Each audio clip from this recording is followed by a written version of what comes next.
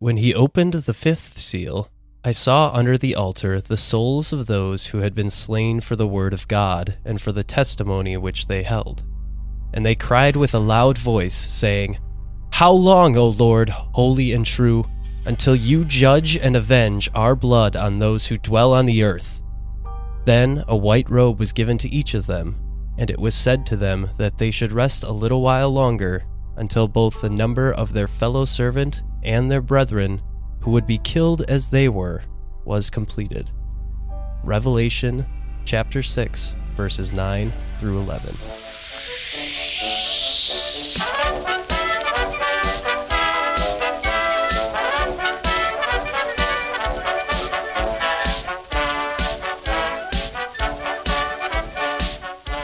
The thing with like Revelation, it's when you read some of it, it also can double as like the intro to an anime. Oh yeah. Like to bring up or a heavy metal song. Or like a heavy metal song. Yeah. Revelation is just one of the most interesting probably books of literature, not even just of course the books in the Bible, just the imagery and all the stuff. It kind of gives credence to a lot of non-Christian historians believe that John, who was author of Revelations, he wrote it during his exile, but he happened to be on an island where there was like psychedelic mushrooms. That's what I was going to say. So like that's where that comes from. But then you read some of it and you kind of think, well, there may be some credence because that's kind of wacky. Just laying on the grass and he's just like, there's a sheet over the entire world to the four corners of the world. No, the world has corners now. Yeah. It's like, what are you talking about, John? He's like, let me back up. Also, yeah, world, corners. Four of them. Four of them. Hello, everybody. Welcome to the Gems of History podcast. I'm your host, Jacob Schopp, and with me, as always, I have Evan Roosh. Howdy, y'all. How you doing today, buddy? Doing just great. Excited to get into part 2 of our Waco series. Me too. As part of our episode 100. Yes. Now episode 101. Look at us. Got a lot of good responses on the first part so far, so hopefully we can keep that stride going. But yeah, I'm excited for this part as well. Yeah, thank you all for the overwhelming amount of positivity that we got just for like episode 100. I mean, we really do appreciate it. I got a few texts and a few messages just saying like congrats on it and really do appreciate it. And we definitely have to shout out our main man, Jacob, here, because he does all the editing and puts in so many hours in the producing side of things, which he'll never give himself credit for, but definitely going to take a second and give you credit on that. Thank you. I appreciate that, Evan. Yeah, but I couldn't do it without you here. I mean, I tried. Yeah, for one episode. Yeah, who else would supply the blankets that we use in our studio? I need the color commentary, you know? Yeah, that's right. Even though sometimes it stinks, but hey man, you know, we're out here, we're doing our thing. We are out here. But yes, we're continuing with our story of Waco today. And, you know, every day I look at the world and I'm just like, man, it's a crazy world we live in. And like, even though like right now a bunch of crazy shit's going on, like there's just a huge earthquake recently in the Middle East, and then a train like exploded in Ohio and no one talks about that. And then they're shooting stuff out of the sky every day. And then I read about Waco, I'm just like, man, it's just always been this way. Right. You can never say these times or something like that because these times have been happening all times. Yeah, exactly. There's always going to be some sort of event that's everyone's just like, can you believe that happened? It's like, yeah, that could have happened like any time this year and I wouldn't have been surprised. Anytime in human history, a lot of these things can happen and just be like, well, that's just normal. That's life on this blue earth of ours. Shall we get into part 2? Continue with our story of David Koresh? Yes. Well, Vernon Howell. At this point, he hasn't transformed yet. Not yet. He hasn't ascended to be the Lamb of God. He hasn't gone Super Saiyan yet. That would be a hilarious part, like just in all the docu-series, and they just slip in like, and also when he became David Koresh. And they just throw in a little graphic of him like glowing. Right, he got very blonde for whatever reason. So last episode, we ended with Vernon Howell taking control of the Mount Carmel compound after winning his court case against George Roden. If you can remember the casket in the courtroom case, that was very hilarious to hear about. So now Vernon was finally in control of his own commune of believers, who were followers of his interpretation of the Bible that focused heavily on the messages portrayed in the book of Revelation, which we briefly mentioned at the beginning of this episode. The book of Revelation is wild. And a huge centerpiece of their beliefs, too. I mean, they lean towards the book of Revelation for a lot of their guidance, but we'll get into that in a little bit. So after he took control of the compound, it was now time to transform Mount Carmel into a self-efficient machine that would be able to cater to the little community that it was going to be housing. And in order to do that, Vernon knew that he had to make a few changes. First of all, the physical infrastructure itself had to be worked on and made a little bit more adequate for the people that would be living there.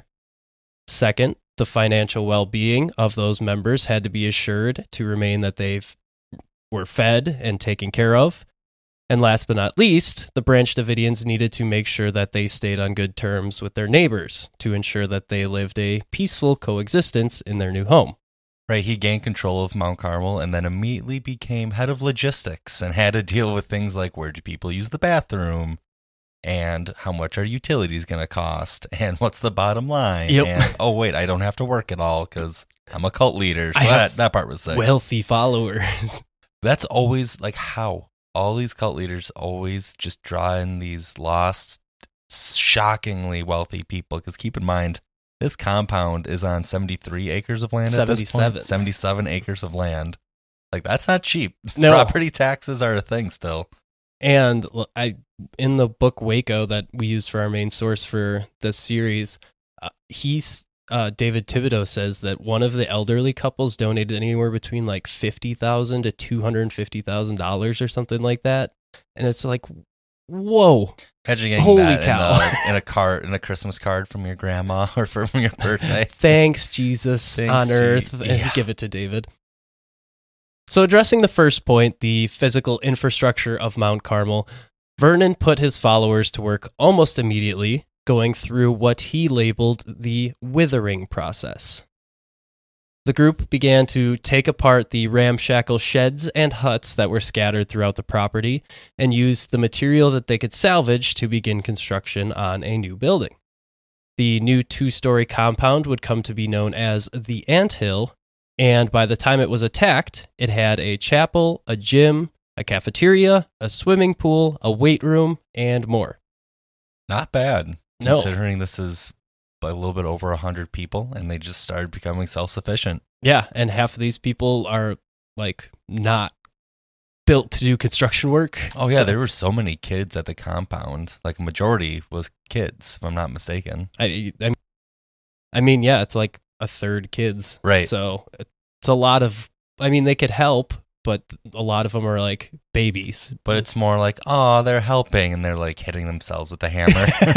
Or like they pick up a board and immediately stab themselves, and then everyone has to stop working. It's like, come on, guys. Right, and then you have to think, did we get the tetanus shot? Like, was that part of the... In addition to all of those other rooms, one of the things that Vernon deemed as essential was a tornado shelter, which meant that the commune had to bury a bus underground and connect it to the main building by underground tunnels. I just always picture, like, just my corporate mind thinking that, like, everything happens in a meeting. Just everyone gets together in a meeting, and someone raises their hand and says, what if we bury a bus? No, that's good. That's good. Write that down. Most of those living at Mount Carmel would occupy the dormitories inside of the Anthill, which David Thibodeau described as, quote, a bare cell with uninsulated, unplastered sheetrock walls, no door, and a rough plywood floor. 4 wooden bunk beds crowded the space, and we had to keep our gear in suitcases tucked under the bunks, end quote. So not the most extravagant living situation. No, it really was bare bones, but they had a gym and a magic school bus. And a pool. And a pool. This type of living style was widely accepted as the norm for the Branch Davidians, described well by Texas Monthly as, quote, Spartan and self-sufficient. Oh, I don't know if they know what Spartan truly means, but I don't know if there was a... Depends what attitude you're taking towards the Spartans. Yeah, it depends on whether you just watch, like, if you're more on the, Spartans were all like 300 Yeah. or whether they were like how the real Spartans were. I mean, either just way. just a smidge of butt stuff. But yeah, which David Koresh is strangely against. But and if you want more information on the Spartans, go listen to our 2-part episode. And as Texas Monthly described it as Spartan and self-sufficient, others just called it primitive. And I think both are just as accurate as the other. Yep, pretty spot on. Those who lived at Mount Carmel came from all over. For example, Hawaii, Australia, Britain, and more. So adjusting to this lifestyle and change of culture was tough for some of these people, as you can expect, but eventually they all fell in line and adapted to the community lifestyle. It was a pretty diverse group of people. Like you mentioned, there were people truly from all over the world, which the British shocks me, first off, because this is in Texas. Yeah. I do not, for whatever reason, I just don't expect to see or hear a British accent in Texas, let alone being part of a cult. But then Australia, and you're just like, yeah, that's kind of just like Texas as a country. Right. So I think that one makes sense. If Texas is just like a little bit bigger. Yeah. The only place at the anthill that had running water for a while was the cafeteria kitchen. For a shower, there was a tree with a screen wrapped around it where you could rinse yourself off. The men would use an outhouse connected to the old septic tank for a bathroom, while women and children used chamber pots in their rooms. Ew. Both of those, very ew. Medieval times are back in style. Yeah. I never want to hear the word chamber pot outside of one of our stories, like one of our episodes. Since nothing was really insulated for a while, everyone shivered around a few electric space heaters when it got cold during the winter months. Each person was responsible for doing their own laundry, using a bucket, and hanging the clothes on a line to dry. The members would each chip in to help with construction in whatever way they could, some gathering and piling recovered lumber from the old shacks and cottages, while others began to build the anthill with that recovered material. As is to be expected, the men would do most of this type of work, while the women cooked and watched the kids, but sometimes they would help out as well. And Vernon himself did a lot of help with the work, retaining the love of working with tools that he discovered in his childhood while he lived with his grandparents. Right, he was quite handy. He was. For all of the things about him, he was useful. If you have to give him one thing, you can give him that. He was spiritual, but he was also very worldly. Yeah. Most of the water for the compound was stored in giant water tanks behind the building, as the water and sewage issues that the group had wouldn't be fixed before the raid occurs. And these water tanks were filled from an artesian well with a pump that barely worked. Oh, gosh. So they were all just waiting for David Koresh to hit a rock with a stick and make it like the Israelites They did it in the Bible. Come on, David. Yeah, you're supposed to be the guy now. But this leads into the second point, which is making sure that the financial well-being of the group was taken care of so that they would remain fed and making sure that they could complete their new construction. To this end, the Branch Davidians ran a few different ventures to support themselves. For starters, some of the members were just generally well off, as we mentioned earlier in the episode. One man named Paul Fata moved to Mount Carmel from Hawaii and sold his share of the family business he was set to inherit, leaving him with a good amount of money to contribute to the group. Others, such as Wayne Martin, conducted the multiple businesses that the Branch Davidians ran in and around Waco. Wayne was a Harvard graduate lawyer and worked in Waco to make money for the group. Again, Harvard graduate and still gets kind of tricked by a cult. Yeah, it's insane to me that there was also another instance, I forget which Netflix documentary is, but it's kind of the relatively same premise, where this man tricks a bunch of women to like become wives. One of those situations, but like the woman's like a Harvard graduate, doctorate, top of her class, etc. So it's just like these people, like these men who are running these cults, or like, of course, David Koresh in this case, they're just kind of charismatic. And I know that in episode 1 we said that like he wasn't, but like there's just that thing about them that just they can get away with some of these things. And I feel like in this case, I think that he got, like, Wayne Martin was so smart, and I just feel like he didn't fit into that lifestyle of a lawyer, and I think he just kind of wanted something more. And I think that's Right. kind of what he found in the spiritual sense with the David Koresh and the Branch Davidians, and that's why he kind of stuck with them. Mhm. And then kind of gave purpose to his law degree. So Right. the group, including Vernon, also ran an auto shop out of Waco where they would soup up classic American cars. Some of the members also ran a landscaping business. And for food, a lot of what they ate was scavenged shortly after the sell-by dates for cheap from restaurants or grocery stores. So very bare bones life. Yes, this is not extravagant in any way, shape, or form. And last but not least, keeping a friendly relationship going with the citizens of Waco was done on a couple of different avenues. First of all, Vernon made sure to stay on good terms with the local sheriff. He would invite the deputies to go out fishing or hunting, and even sat with some of them to have beers at some points. One of the other ways was to send the band that the Branch Davidians had formed into town to play at local bars, like the Q Stick.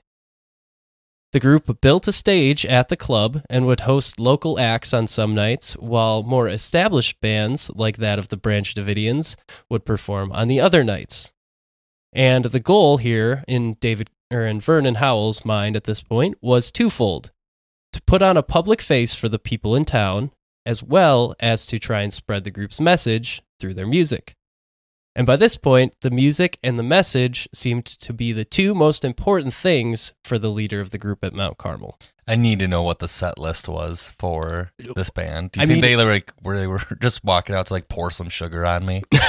I mean, you can look up his music. It's like on YouTube and stuff. There's Oh, a really? song called Madman at Waco. It's like scarily prophetic of what Ooh. would eventually happen. So it kind of gives you an insight into David Koresh, and like he kind of knew this was where everything was going to end up. Oh, he had that feeling of, well, I guess in his mind, he wasn't going to like, at no point was he going to surrender. Yeah. Like when you see that in the corresponding siege. But, yeah, I guess then- he kind of called a shot. Yeah. And then how much of that is just like, did you lead the group to this point so that you could say you were right? Or Yeah. like how much of this is on you purposely? But the music's pretty good, honestly. Surprisingly, I was not expecting it to be the way it sounds, but it's decent. You know what? Maybe I'll have to put it in the old VCR. The The old cassette old player. cassette player. Yeah, thank you. So I say that the music and the message were two of the most important things for David at this point. And I mean, he was making constant trips back and forth to California, to Hollywood, to try and sell his tapes and make a record deal, which didn't really get him anywhere. But in addition to those things, there was another. Before officially changing his name, Vernon introduced the idea of mandatory celibacy for all of the male members of the group, except himself. He told his followers that he was the new head of the biblical house of David, and it was his quote-unquote burden of sexuality for everyone in the community. There it is, the classic cult trope of no one else can have sex or like do things except for me. Yeah, and this is the one glaringly obvious thing that lends towards people saying, yeah, this is definitely a cult, is like everyone does this. Mm-hmm. But there's so many other points that are tropes, like not letting your people leave, not letting them contact their families and stuff like that, which he didn't necessarily do. Like he said, you guys are free to go whenever you really want to. One of the members, Julie Martinez, couldn't contact her son, so he sent David Thibodeau and her out to go find her son and stuff. So it's like they didn't really necessarily get trapped at Mount Carmel, which is different than a lot of other cults. Right. So since Vernon would be the one to populate this new kingdom of Israel, he decided that he should assume the name of David, since that was the basis for his beliefs. King David consisted of the first half of his new identity, while the second half would be Koresh, the name of a Persian king from the Bible. In the court documents where David submitted for the name change, he said that the reason for the name change was for, quote, publicity and business purposes. Oh, so I guess, yeah, but also like, that's a deep cut from the Bible. Yeah, like, definitely. That's deep. I had to look it up. I was like, where does this come in anywhere? Right. It's like a one passage thing. But I mean, David Koresh, like even if you're just trying to make music, is a Mhm. much better name than Vernon Wayne Howell. Because unless he's making country like bangers, like Deep South music. Yeah. So in 1990, Vernon Wayne Howell legally became David Koresh. And with this new identity came a new lifestyle for everyone at Mount Carmel. The single men were to give up sex altogether, while married men were to separate from their wives and forego sexual relations as well. David said that he would father the 24 elders surrounding the divine throne described in Revelation, who would come and rule the earthly kingdom of Israel in the end days. AKA, he was going to have a bunch of babies with a bunch of women. I mean, that's just, when you take it, of course, the context that we are looking at it, it's like, so this guy's going to have 24 kids to rule the entire world, but it's also like the kingdom of Israel, which is in the Middle East, and this man's very much in Texas and not in the Middle East. I mean, he did take trips back and forth, but it wasn't like he was established there. You know? That is true. Like, I've also been to McDonald's, and I'm not Ronald. Can you just imagine him sending 24 like infant kids on a plane by themselves? And it's like, when you get there, you'll understand. Yeah, the fifth seal shall be broken. They're like, what? We got 2 more before that we have to do anything? Yeah. According to Waco, the book, David's involvement with underage girls actually began 5 years earlier, when he claimed to have a vision that he was meant to have a child with his wife's 11-year-old sister named Michelle. Yeah, he uses the good old vision excuse several times with these children wives, for lack of a better term. Well, he's a quote-unquote prophet, so I mean, kind of the name of the game. Ugh, it's so gross. David himself stated that he was hesitant to go through with it, struggling with the decision, but felt that it was necessary.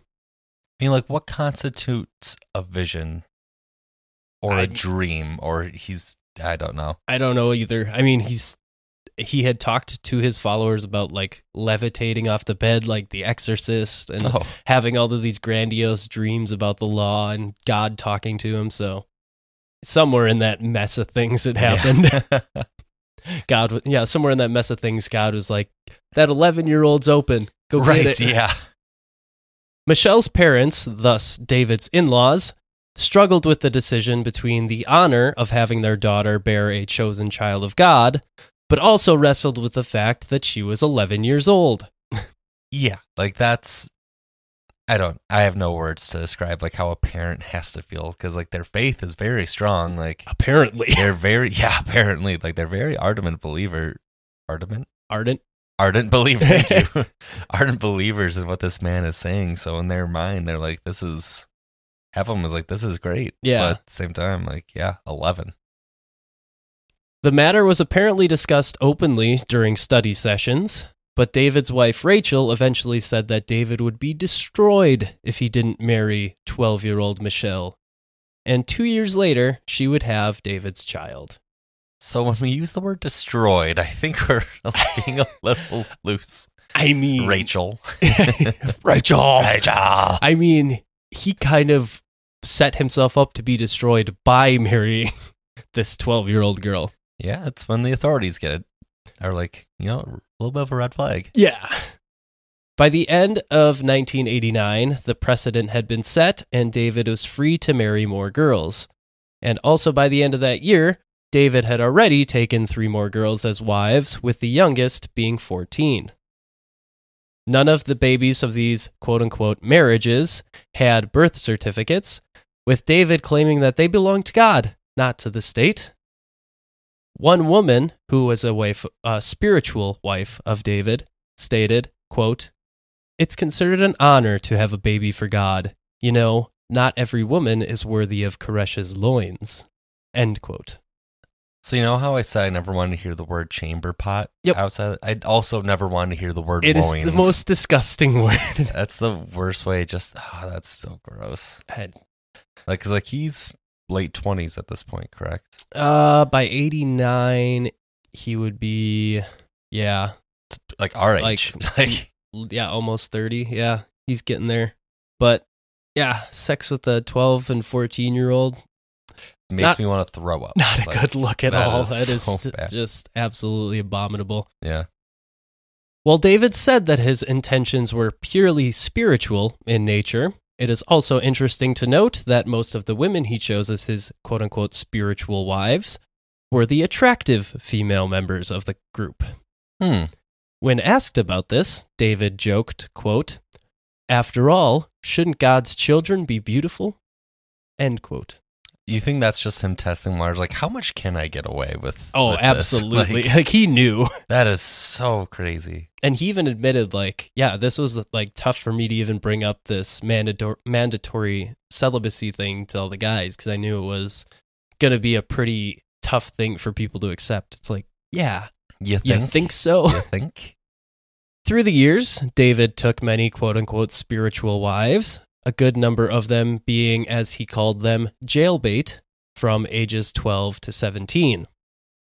One case claimed he molested a 10-year-old girl, but it was never officially proven in court by the time of the siege. And also by the time of the siege, David had slept with 15 women in the community and fathered 17 children with 11 of those 15 women. 17 children. Yeah, in like 3 years. No, like 5 years. That's just unreal. That's like Genghis Khan numbers. It's insane. A psychiatrist said of this lifestyle when he was at the compound, "When a group like yours fails to channel its sex drive into some specifically approved relationships, the results are disastrous for the individual members and for the group's viability. As far as sex goes, nobody knows who's who and what's what." End quote.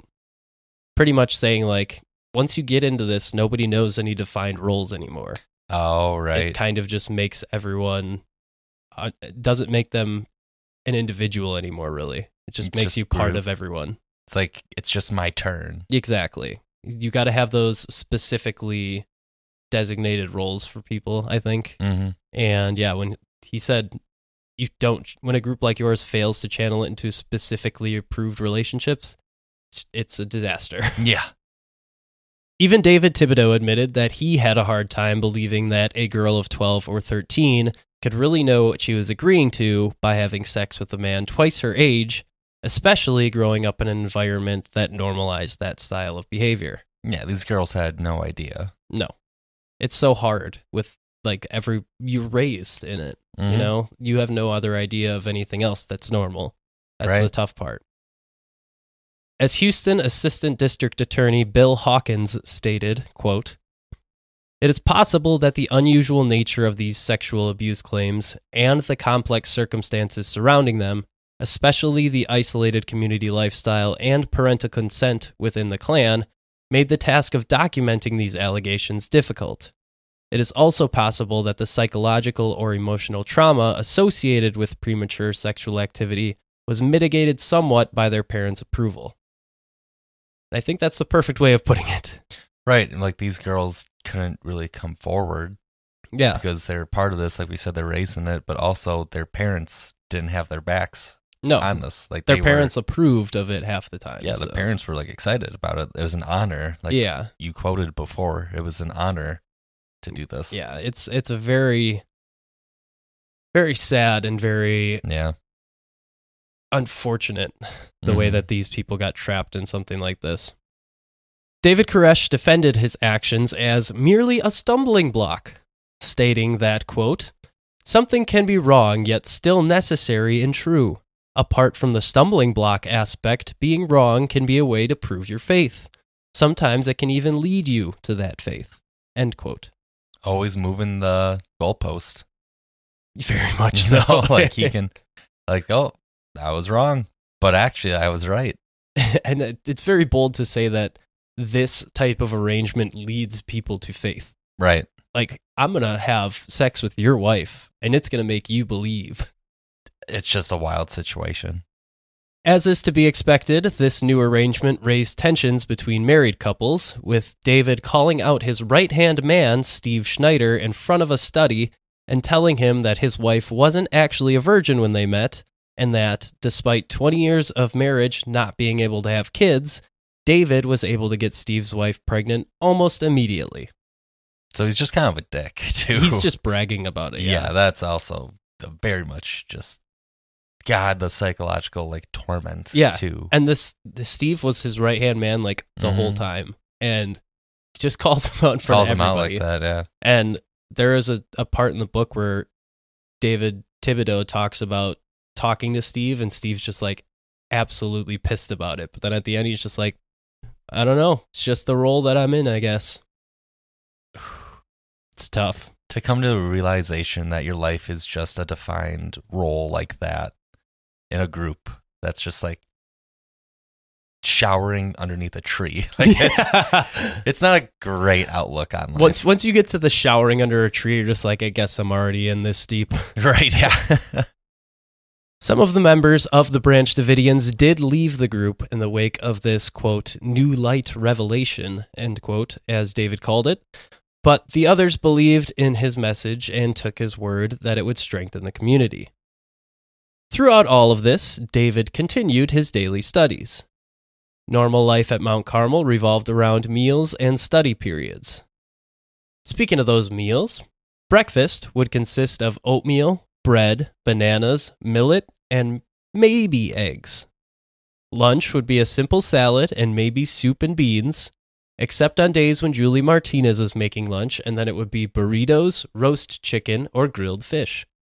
It's quite the step up. It is like, when Julie's making food, you're just like salivating. Like, people are there at 11:01. Lined up, like their napkin tucked into their shirt, yes. Ready to go. Dinner, however, was nothing but popcorn and a banana. That's kind of nuts. So, like, these people are very malnourished. Oh, yeah. While also being cucked by this guy. I don't know if this is like a purposeful thing or if like they fasting. just like couldn't even like afford the meals that they wanted to have. But it was said that David always had bill folds on, like rolls of bills on him of money. So it's like, you have money to spend. You could get them actual food. Well, he had to spend money on guns, which we'll learn about later. After dinner, the band would have some jam sessions, and then there would be an hours-long study session, sometimes lasting late into the early hours of the following morning. There were always impromptu study sessions happening as well, with everyone gathering around David and hanging on his every word. It was said that sometimes David would go on for so long that he would fall asleep for an hour or two while everyone kind of just milled around, and they waited until he woke up and continued his message. I mean, that's powerful preaching. It is. If you want to call it what it is, people literally just stood around while he slept. And sometimes these things would be like 15-hour sessions, and they would just hang out. But growing up, like going to church, it's like, oh, this is going to be the longest hour of all time. Yeah, when the sermon's like over 25 minutes, you're like, You're in the pew, guys. like looking at your watch to the pastor, like, let's go, guy. Koresh apparently knew the scriptures so well that even though he always had his Bible on him, he didn't need it to deliver a powerful sermon. Once again, according to Waco, David's preaching style was unique to him. He wasn't a Jim Jones type using a charismatic personality. Neither was he a formal priest, dignified and orderly. He was well-spoken, but never preachy, and rather acted like a regular Texas boy, wearing jeans and t-shirts. He would read the scripture like he was living in the story, going from high-energy expression to low casual discussion. But those he taught even admitted that not every session was engaging as the last. Sometimes the emotion would be flowing and the energy would act like that of a good rock show, but other times people would fall asleep or walk out to stretch their legs. But at the end of the day, all of these people believed that David was their friend, not their preacher. I mean, when your preacher is that relatable, I guess in a sense that he's just like chilling in everyday clothes, just talking about whatever, really not getting too emotional at some points, but also know when to bring it. Yeah, exactly. And it's just a different type of preaching, and I guess a lot of it, and like you kind of mentioned before, was wrapped around, and this is very common in the Branch Davidian belief system, that it's like that new lights. I believe you use that terminology, which is like, again, fits very much to the benefit of David Koresh, because multiple Branch Davidian leaders said that they were this new light, right? Like Ben Roden did. Yeah. Our guy, not our guy, but Victor Hutalev. Our boy. Our boy, yeah. Victor Hutalev. Apologies for Hotep. Hotep, thank you. Hutalev. It just makes him so much sillier. Sounds like a yodel. Yeah. But he also claimed to like say the same stuff in that they were both like descendants or would be new descendants of King David and all this stuff. So it's like it's familiar language, but David Koresh, which is interesting, took it almost like to the next level. Like he claimed to be the actual Lamb of Revelation and like Christ for the last days, but he didn't say that he was an interpretate or reincarnation of Jesus himself. It was just very interesting with the Branch Davidians, how they looked at it compared to other branches of Christianity. I hope King David knows that he has all of these descendants that he didn't ask for. Dude's just like chilling in heaven, just eating, I'm assuming, some like kingly meal, and someone tells him, like, hey, did you know? Another one. It's like, huh? What is it this time? Another Texan? He's like, I shouldn't even know what Texas is. That is very fun. But to your point about David saying that he was the Lamb, whenever someone called him the Messiah, David would correct them and say that he was merely just like the go-between for God and man, and he wasn't really anyone special. He was just kind of like, he used the term lamb, but like, he was just another guy, and the lamb was just the designation that he was given for the role that he was in. So the Pope, if we didn't make the Pope like the papacy office of just ridiculousness. Yeah, pretty much. But in his own words, David Koresh said, quote, I'm like a Dixie cup that God will crumple up and throw away when he's done with it, end quote. And then he yeehawed and slapped someone on the butt. He spurred his horse onward. Yeah. At these study sessions, even the children could sit through a long session without fidgeting, it was said. The mothers homeschooled the children, but would supplement that education at David's message readings. The kids would sometimes fall asleep in their mother's arms during a reading, but other times they would go up by David and sit on his lap while he stroked their hair and preached his sermons.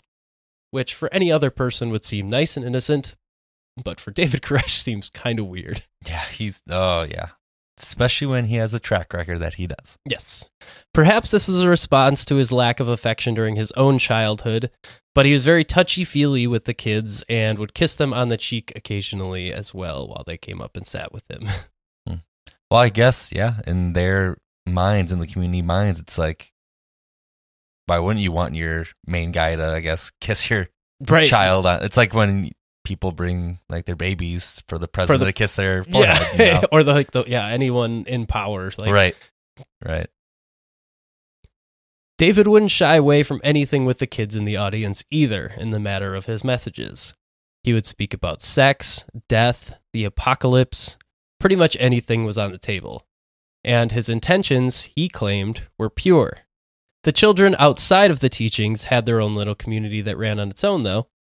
The older children would look after the younger ones, with David's oldest son, Cyrus, being the leader of the kids. He was responsible for keeping order amongst the crew of youngins, and if they behaved well, sometimes they got treats like ice cream or a trip to town to see a movie. Where did they get ice cream? What the did they get ice cream? I don't know. Guess they just had it on deck just in case. They're splitting out popcorn, like just some Orville Redenbacher popcorn for dinner, but now all of a sudden they have ice cream. Yeah, the kids were treated specially, I guess. But if the kids were bad, they would be punished. And depending on the offense, the kid would be asked why they had acted badly. If they gave an acceptable reason, or if it was a small mistake, they would be given a speech on behaving better. But if the kid was a big troublemaker, they would be spanked by a wooden paddle nicknamed the Helper. Oh. Ugh. Isn't that great? No, hate it. Hate it a lot. Koresh never allowed the parents to dole out punishments in passion, though, and rather, he said that they were to do it calmly in order to teach the kids about proper behavior. It's probably another thing he picked up from his childhood, because he got a lot of emotional beatdowns. Getting physical and emotional beatdowns. Yeah. So while this may have been a normal punishment for children around this time period, spankings were pretty common. The treatment of the children brought unwanted attention to the group. While David's attorney made a fair point by stating, quote, At what point does society have a right to step in and say you have to raise your family our way? End quote. Which is fair. It's just a very interesting quote to say, because that's kind of the same like viewpoint that this group is taking. Like, they are in control of like raising their kids a certain way, but if you keep on like extending it, then it goes into like states, like how states have different laws, and like so you're kind of almost like dictating the laws or like how you should be raising your kids by like geographical region. Does that make any sense? Kinda. Well, he's kind of just saying like, why does society have the right to dictate how this group of religious people can and can't raise their own kids? You know what I mean? Because that was one of the claims of child abuse, like after the fact, and that's what the attorney was making the point about. Just like, they were just raising their kids how they saw fit, and at what point does society step in to say that that's not right? Right. You know? It's probably good that we have that check, though, that society can be like, wait a minute. It gets to a certain, like, that's why we have CPS. Like, they can step in and be like, whoa, buddy, you're way past the line. Whoa. Yeah. But this didn't stop outside forces from coming down on the Branch Davidians. A former member named Mark Braille? I don't know how to say this guy's last name. Braille. Mark Braille, who had moved to Australia after leaving Waco, hired a private investigator to look into claims of child abuse at Mount Carmel, including what he said was murder and sacrifice of the children. Well, I guess none of them had birth certificates. Like, That's a lot true. of them didn't have birth certificates, so They didn't legally exist in any sort of fashion, so... they're all in the bus. But that's buried. Yeah, he was just like, this is the blood libel that the Jews were accused of, pretty much. And he's just like, that's what they're doing over there. Oh, God. But when the investigator that was hired met with local and federal authorities, they determined that no federal violations had occurred at Mount Carmel. But that didn't stop Mark. His next attempt was to approach a TV producer to go to Waco to make an expose on the Branch Davidians. David Koresh foolishly welcomed the crew and treated them as friends, but when the piece aired, it portrayed the group as cruel, child-abusing, gun-toting religious fanatics. Oh, yep, that's kind of a little whoopsie-doodie. Didn't go over as well as he had hoped. He's like, finally some PR. That's finally some good press, thank you.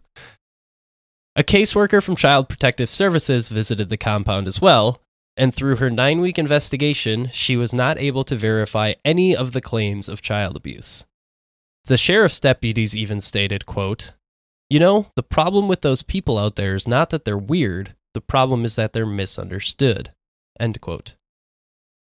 The CPS workers still requested that the case be kept open just in case something happened, but it was officially closed after the fact. Which is interesting and very powerful testament from the local sheriffs. You know, maybe none of this ever happens, like what we'll cover in episode 3, if, you know, the federal side of things don't get involved. Like, many people dying. Yeah. Which we talked about already, but like, I don't know. It seemed like everything was all right in the little bubble that they were in. And it's like, the only thing that shouldn't have been accepted was his child wives. And like, that's the only thing that they should have probably stepped in and said, hey, this is kind of weird. Yeah. But I mean, well, in Texas, it's 14. Right? But that is for marriage. Yes. Oh, right. And there's like, that's why it got complicated. And they interview a sheriff. I was watching this documentary called Waco, The Rules of Engagement. It's very good. Mm-hmm. But I watched it on Amazon. And one of the sheriffs is interviewed, and he says, like, they're 14, and technically their parents were consenting to all of this. So it's very hard for us to really get involved. And especially in Texas, where they're kind of just like, live and let be. Mm-hmm.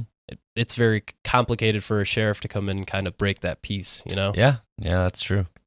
But this also speaks to David's active attempts at making sure he was friends with everyone in the area. I mean, going out of his way to help law enforcement and offering them like a little retreat to come fishing and whatever. That'll be interesting in episode 3 when we cover some of the post-siege trials and hearings. Like, there was money passed around because they weren't like too strapped of cash. No, but I don't think there really was. I feel like if there was, the Texas sheriffs wouldn't be the ones that would really accept it, especially after like Jim Jones and stuff had happened so recently, like relatively recently, that another religious group like trying to bribe a law enforcement agency probably wouldn't look good. No. So I don't know if that would really have worked, but I don't know. Maybe it would have. But what all these investigations did was to bring the ATF's attention to the group. The child abuse cases most likely popped up on the radar of the Bureau of Alcohol, Tobacco, and Firearms, but they really didn't have a reason to look into it because it wasn't their jurisdiction. Despite that, there were reports of men dressed in SWAT gear practicing forced entry assaults nearby. Oh, God, like a just-in-case thing, immediately. Yeah. But when they heard about the possibility of guns at Mount Carmel, the ATF sprung into action to investigate almost immediately. In June of 1992, a UPS driver discovered dummy grenades in a package that was going to Mount Carmel and reported it to the Waco Sheriff's Department. Naturally, the Sheriff's Department reported it to the higher authority, being the ATF. The ATF's investigation found that 90 pounds of powdered aluminum and black gunpowder had been delivered to Mount Carmel, which could theoretically be used to make illegal grenades. Or it could be used to legally reload rifle cartridges. That is a lot. Yes. Like, that's just a lot. But, I mean... For the 70 adults that are there. But this is all where the ATF immediately starts to take the aspect of intent and make calls for the Branch Davidians, you know? Like, they bought that, they could have had any intent in the world. They could have just had it to make rifle cartridges to sell. Or they could be making illegal grenades. But you're picking that choice for them by reporting that, hey, that's what they're doing. The ATF also discovered that the Branch Davidians had bought parts capable of converting semi-automatic rifles to fully automatic. This led to the allegations that the Branch Davidians were stockpiling weapons at Mount Carmel to take on the government. Yeah, that's probably where they need to do some research into the actual religion. Because again, like, the religion's so based on like the end of days. And another huge part of the book of Revelation is that the entire world basically goes under, and that only like a few like chosen believers, like the 144,000, like remain on earth. And like, of course, they thought that they would be part of that and subsequently had to lock and load to defend themselves. Yeah. It's very hard because the ATF jumps the gun on so many of these things, like literally jumps the gun on so many of these things. But also, it's like there was reason to go in and investigate David Koresh. It just wasn't the reasons that they were going after him for. Right. In reality, the Branch Davidians were actually operating a stall at gun shows to buy and sell weapons and other gear like gas masks, flak jackets, and dummy grenades. The women at Mount Carmel even sewed custom hunting vests. Paul Fatta, that I mentioned earlier, the Hawaiian-born businessman, ran the trades and bought and sold guns to make money for the community. The guns truly were more for commerce than they were for practical use. David Koresh, for one, said he just liked the assembly and disassembly of the guns because it allowed him to tinker and work with his hands, which, as we know, he definitely likes to do that. I mean, he built the entire building pretty much. Right. Many of those on the compound, other than David Koresh, didn't actually like guns and preferred not to use them, but David did advocate that his followers be ready to defend themselves if the need arose, as is any Texan's right. That is true. He picked a great market to do the whole selling guns. Yes, the stand your ground laws are very, very prevalent in Texas. Oh, yeah. While working in the trade, the group came into contact with Henry McMahon, a local licensed gun dealer who looks like a Carnival Barker version of Will Ferrell. He is a very ridiculous looking man. He is hilarious. According to McMahon, Koresh didn't have any idea how to judge the quality of firearms at first, so he didn't know what to buy and sell for resale. But under the tutelage of McMahon, Koresh learned to buy guns that were going to go up in value for resale in order to maximize his profits. David began to buy AR-15 parts cheap, assemble the weapons himself, and then profit by selling them to legally registered buyers. So at this point, all of the guns are pretty much just going in a box and going to a gun show to be sold. They're not actually like being used or fired or anything. It's also very interesting that in episode 1, we talked about everything that happened to him. Like, guns weren't a part of it. Like, I'm sure they were part of like everyday Texan life, but they were a part of it.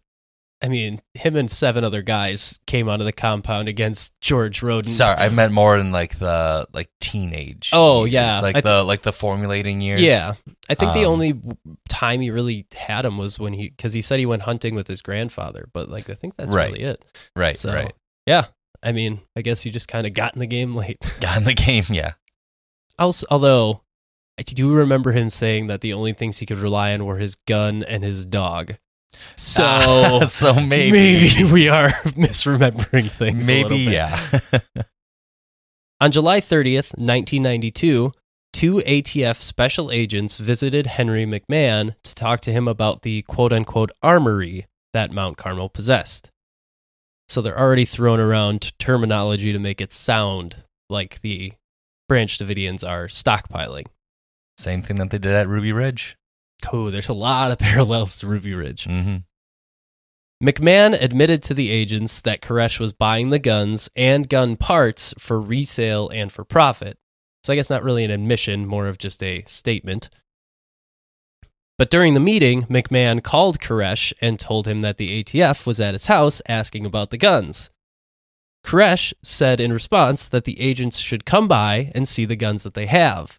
But apparently the ATF agents refused to talk to David or come visit the compound. I mean, yeah, there's no way that they would probably go there upon request because, like, oh, there has to be an ambush or something like that. Yeah, you could look at it that way. And I think that, I mean, just the way that the agents responded, according to Henry McMahon, is like they almost immediately like jumped out of their seats. They're like, no, we can't go down there. Yeah. So it's like, what are you trying to hide? You're right. But it could also just be like, we think they're this heavily armed. Why would we go there? Mm-hmm. So both sides are valid. Later, an ATF official claimed, quote, "At that particular point in time, the weapons in question were completely legal firearms being transferred from licensed firearms dealer to individual," end quote. So they're basically admitting later that, yeah, we didn't have any reason to suspect. Like, we kind of knew that they were all legal. Right, everything was above board. It was more just them getting a little... It was also like a little bit of the times, I would say. Yeah. Just with other situations happening around the nation. But still... Very contentious time for the ATF. The one time and, like, probably the only time you've really thought about the ATF are in, like, these few scenarios. They should just go away. So some believe that this was the ATF's way of staying ignorant on the truth of what the Branch Davidians were actually doing so that they could claim ignorance later on. During this time, Koresh had bought a shipment of guns from McMahon of legal semi-auto AR-15s and planned to convert them to automatic and then sell them, but McMahon canceled the deal after the ATF visit, which left the Branch Davidians with a large inventory of unlicensed guns. Basically, this meant that if David Koresh applied to license the weapons legally, nothing would have been wrong. But David didn't do that and failed to tell anyone else that he didn't do that. He also had silencers and live grenades, but once again failed to make that known amongst his followers and thus prevented them from protesting to him about what he was doing. Yeah. It never came up in the 15-hour study sessions. No one was just like, "Hey, David, got any grenades?" I've been hearing like some muffled gunshots. Do you have anything that would potentially, I don't know, keep those quiet? And no, like he's just like sweating, like, don't say silencers, don't say silencers. Silencer? No. Barely know her. Hey, saved it. I got it. As the ATF continued their investigations, another huge event shook the agency. The standoff at Ruby Ridge, which left multiple people dead, including an innocent mother, a 12-year-old boy, and a law enforcement official had just taken place in August of 1992. And if you want to learn more about Ruby Ridge, we did a full 3-part series on it that you can go back and listen to now. David began to wonder aloud if the events at Ruby Ridge were a dress rehearsal for Mount Carmel. By January of 1933, aerial surveillance by the National Guard was taking photos, supposedly looking for a drug lab at Mount Carmel, based on no evidence whatsoever. Yeah, they usually do just try to lump drugs in a lot of these cases. And you'll see why.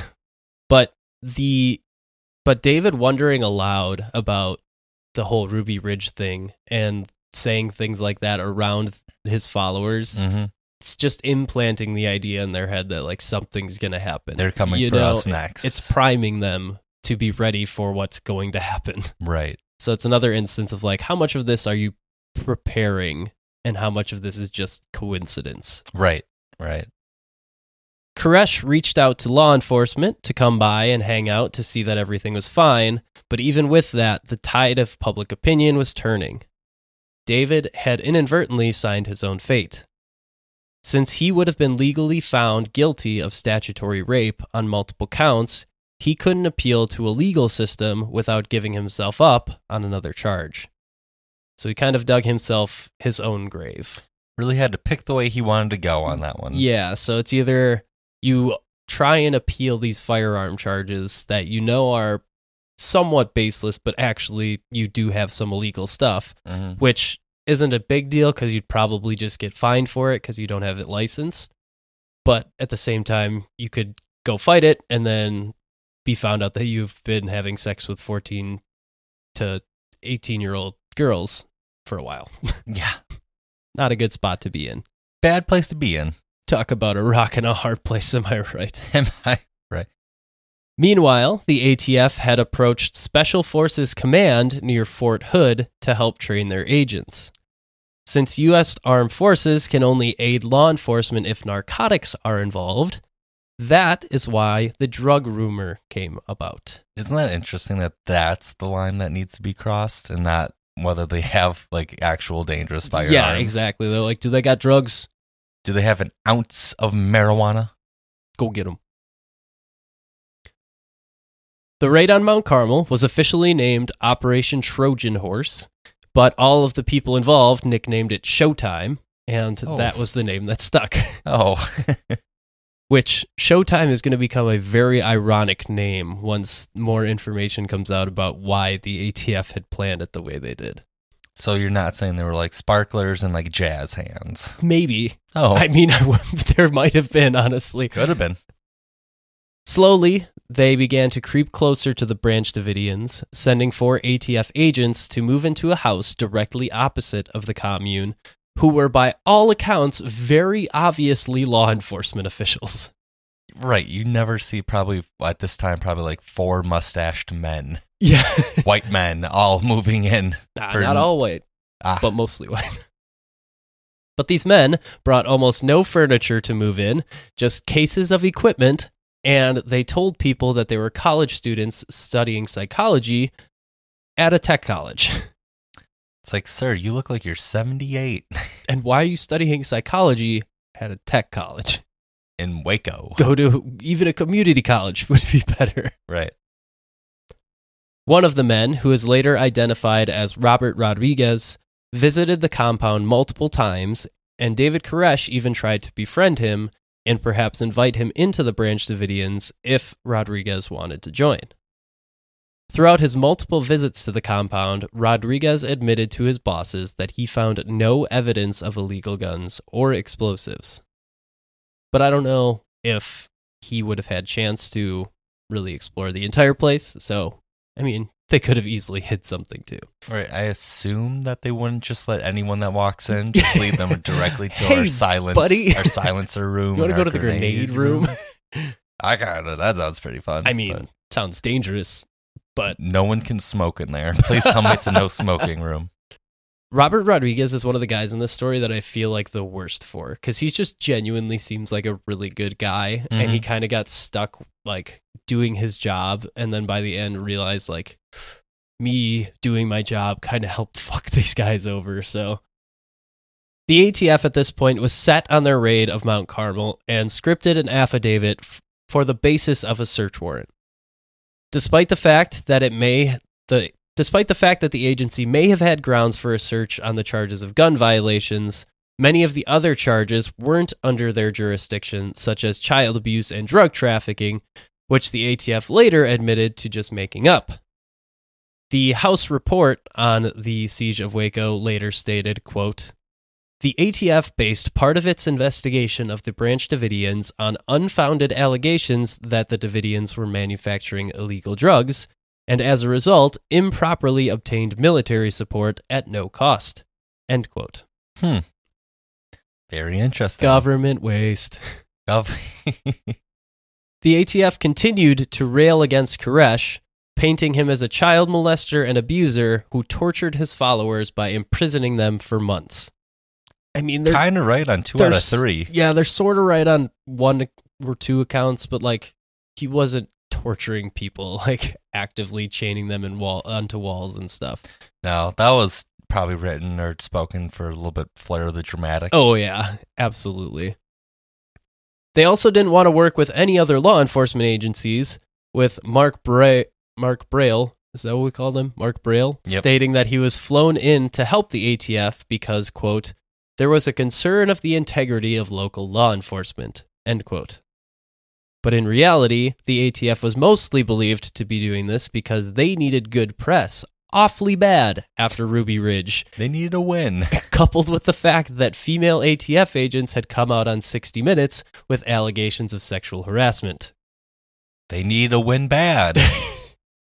Retired ATF Deputy Director stated, "In the opinion of the agents, the planning for Waco and the manner in which it was done for the purpose of publicity."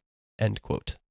So they needed a flashy win. They needed people to see that they were doing something right for once. Right, that they took down this monster who, I mean, Koresh was a very bad guy, but he wasn't like selling drugs and distributing guns to people that weren't legal or licensed. He's not a good person, but he's also like one of the most complicated people in a story like this. Because he's not a Jim Jones, he's not like a diabolical, power-hungry monster. But he's also not Charles Manson, who's just like batshit insane. Like he's just a normal guy with a religious message that, whether he believes it or not, he sticks to very strongly and uses as a basis for everything he does. So it's like, yeah, I mean, that was his guiding light, good or bad. Right. It, like I said, doesn't justify everything that he does, because he does a lot of bad stuff, but like a lot of bad stuff. At the same time, his intentions may have been pure when he started, and that's how it always goes. Eventually, a warrant was issued, despite the fact that the ATF could have arrested Koresh at any point beforehand, since he went for runs outside of the compound regularly and past the house that the 4 guys were staying in. So yeah, they really could have gotten. So if they really wanted to nab him, they just could have grabbed him at any point. Regardless, everything was in place. The Waco Tribune-Herald ran a multi-part news story labeled "The Sinful Messiah," beginning on February 27th, 1993, and publicly listed all of the charges against David Koresh. And this is where he kind of first gets labeled as a cult leader, and that's how this moniker ends up sticking. The 130 people at Mount Carmel, however, including the 43 children, were beginning to prepare for the storm ahead because they could sense that something was brewing. Paul Fata and another member at this time loaded up an inventory of guns to take to a gun show in Austin the next day. And the next morning, Robert Rodriguez arrived at Mount Carmel holding part 2 of The Sinful Messiah, and afterwards sat listening nervously while David spoke to him about the scriptures. Meanwhile, David's brother-in-law, who was working as a mail carrier to make money for the compound, ran across a news reporter on his way back to the compound. The reporter asked him how to get to Rodinville, which was the former nickname for Mount Carmel after Lois Rodin and George Rodin, and which tipped off David's brother-in-law that something was going on. So he rushed back and told David that someone was coming ruining the ATF's element of surprise. And based on their orders, this should have canceled the raid, but it didn't. Rodriguez, upon hearing this, left in a hurry and tried to go tell his superiors that the element of surprise was gone. But by the time he arrived at headquarters, he was too late. Everyone was already gone. And I can't imagine the overwhelming sense of like fear that he felt. Yeah. That he probably could have like put a pause on that. He said that he afterwards sat down outside and cried because he's like, I was too late. Mm-hmm. And in the Senate hearings, it's so sad because he's like, I told them exactly what was going to happen, and they still denied that they knew what was going to happen because they got communication from headquarters saying like, hey, he just reported this. Right. And they just said, no, I never got it. So once he found the headquarters empty, he realized that the ATF was en route to Mount Carmel in 80 vehicles, with cattle trailers being pulled behind a few of them, holding around 80 ATF agents in full combat gear, while half a dozen snipers set up outside the compound and 3 National Guard helicopters approached. That is unbelievable amount of like personnel and equipment. Yeah. Like 100 agents and 3 helicopters. Well, I mean, and the shocking thing, and it gets like more preposterous. Oh, way more preposterous, yeah. A crowd of journalists and camera crews accompanied the ATF to help film the event, and the ATF blocked the road to Mount Carmel while the agents prepared for the raid. When they arrived, Koresh said he opened the front door to see agents rushing at the door. As these men approached, David Thibodeau said that some of the agents split off and approached the dogs in the fenced-in area and shot the dogs dead. Koresh claims that as the agents approached the door, he attempted to tell them that there were women and children inside while standing in the doorway, but they weren't listening to him, so he slammed the front door. And according to Koresh, this was when the ATF opened fire. However, according to the ATF, the Branch Davidians shot first. Oh yeah, the ATF, and I have a lot of stuff on them for episode 3, but like their take on it. The ATF was just, they deny any involvement in starting this or the subsequent fire, which we'll talk about later, but like they are just full on like deny mode. And it very well could be that the Branch Davidians shot first. But like to this day, nobody really knows what the truth is on it. Mm-hmm. And I mean, there's arguments on both sides, like we'll get into once the trial comes up, but like the holes in the door and stuff. Like all of that gets used, and it's just sketchy because the ATF fails to provide a lot of the evidence that they claim, or could prove that the Branch Davidians shot first. It's like, why don't you just show us then? Oh, yeah. I think we see that a lot whenever these government agencies get on trial. They're like, we don't have to prove anything because we're the federal investigators. It's literally an exact carbon copy of Ruby Ridge. Right. With like the sniper taking a shot when he shouldn't have and all that stuff. So it's like, oh, and just the firefight in the woods. Like, did the kids shoot first or did they shoot the kids? So it's, it's a whole mess. However, after the shooting had begun, a man named Perry Jones was hit inside the compound. And at that point, the ATF burst fully out of their cattle trailers and took cover behind the cars and the fences. Inside the compound, the Branch Davidians began to shoot back. And according to the Branch Davidians, it was all in self-defense. This initial shootout lasted for around 15 minutes, but then there was a 20-minute break. Everyone kind of took... Like, whoa. This is getting out of hand, guys. But after that 20 minutes, gunfire started suddenly again from everywhere. Wayne Martin, who was the lawyer of the Branch Davidians, immediately called 911 and was on the phone with law enforcement the whole time, attempting to get them to cease the shooting, but the other ATF agents didn't have any cell phones or communication devices for the law enforcement to reach them at the compound. Yeah, I mean, no cell phones or like no communication. Very convenient. Yeah, very convenient. How does someone have a walkie-talkie? Seriously. Like it's just so mind-boggling. Like, how do you prepare this whole thing so orchestrated and not have a way to get communication through? Right. I think at this point I'll probably throw in a little snippet of the phone call because there you can find it online. But yeah, you can hear the gunfire in the background as Wayne Martin's yelling at the operator, like, tell him to cease fire. Mm-hmm. It's very intense. Hello. Yeah, this is Lieutenant Lynch. May I help you? Yeah, there's 75 men around our building, and they're shooting at us in Mount Carmel. Mount Carmel? Yeah, tell them there are children and women in here and to call it off. All right. Hello? I hear gunfire. Oh, shit. Hello? Who is this? Hello? Call it off! Who is this? Hello? The ATF climbed onto the roof of the anthill with ladders, throwing flash grenades into the second floor and shooting into the windows, but as they did this, they were met with gunfire in return. A few of the agents were hit on the roof, which caused a couple of them to even tumble off onto the ground. Agents supposedly found the gun room inside the building, but said it was empty since the weapons had been taken to the gun show.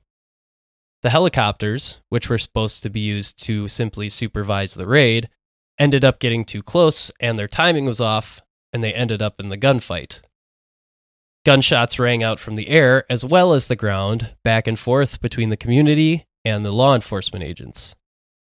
The most intense firefight lasted around 50 minutes, but an official ceasefire was declared at 11:30 a.m., around 2 hours after everything had started. By the end, more than 20 ATF agents were injured and 4 were dead. They didn't have any medical evacs, so the ATF had to slump injured men wrapped in blankets over the hoods of the trucks to transport them out of the compound. On the Branch Davidian side, David Koresh was shot twice, once through the hand and once through the hip. The Branch Davidians in total had 5 members dead, 4 of whom were supposedly unarmed, and 1 who was returning fire, a former Hawaiian police officer who had been breastfeeding her 10-month-old baby when the shooting began. David refused medical attention, and somehow he bounced back and was relatively okay hours later. The initial tensions had calmed from a boil to a simmer, but the heat would steadily continue to rise over the next month and a half, leading to one of the most infamous events in American history. And that is where we'll pick back up for our conclusion to Waco, with the siege, the destruction of Mount Carmel, and the aftermath of what happened in that spring of 1993. Yeah, just an insane amount of stuff covered in part 2, and cannot wait to get to part 3. Part 3 gets even more insane.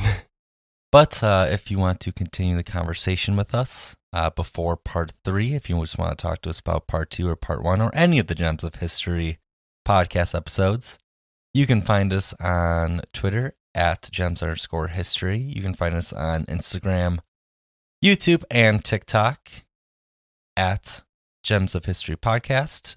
You can find us on Facebook at the Agora Gems of History Podcast discussion group. And finally, you can find us on Patreon. We launched it in accordance with episode 100. We're currently offering just one level, just $5 a month level, where you can get early access to episodes. You can get ad-free. You can also enter to pick a topic for us to cover each month. Yes. So a lot of fun stuff over there, and of course we appreciate anything that you guys do for us. Yeah, just go to patreon.com/Gems of History podcast to find that page. And we promise it's not our way of starting a cult. We promise. Evan promises. But yes, thank you to everyone who has donated so far, and to those of you who are planning on donating. We really appreciate any support that you guys give us, and we, as always, appreciate you guys listening. So next week we will be back with the conclusion to Waco, and after that, who knows? Maybe, I guess that'll be our first listener selected episode. Ooh. So yeah, look forward to that. But until then, everyone out there have a great week. We love all of you, and stay polished.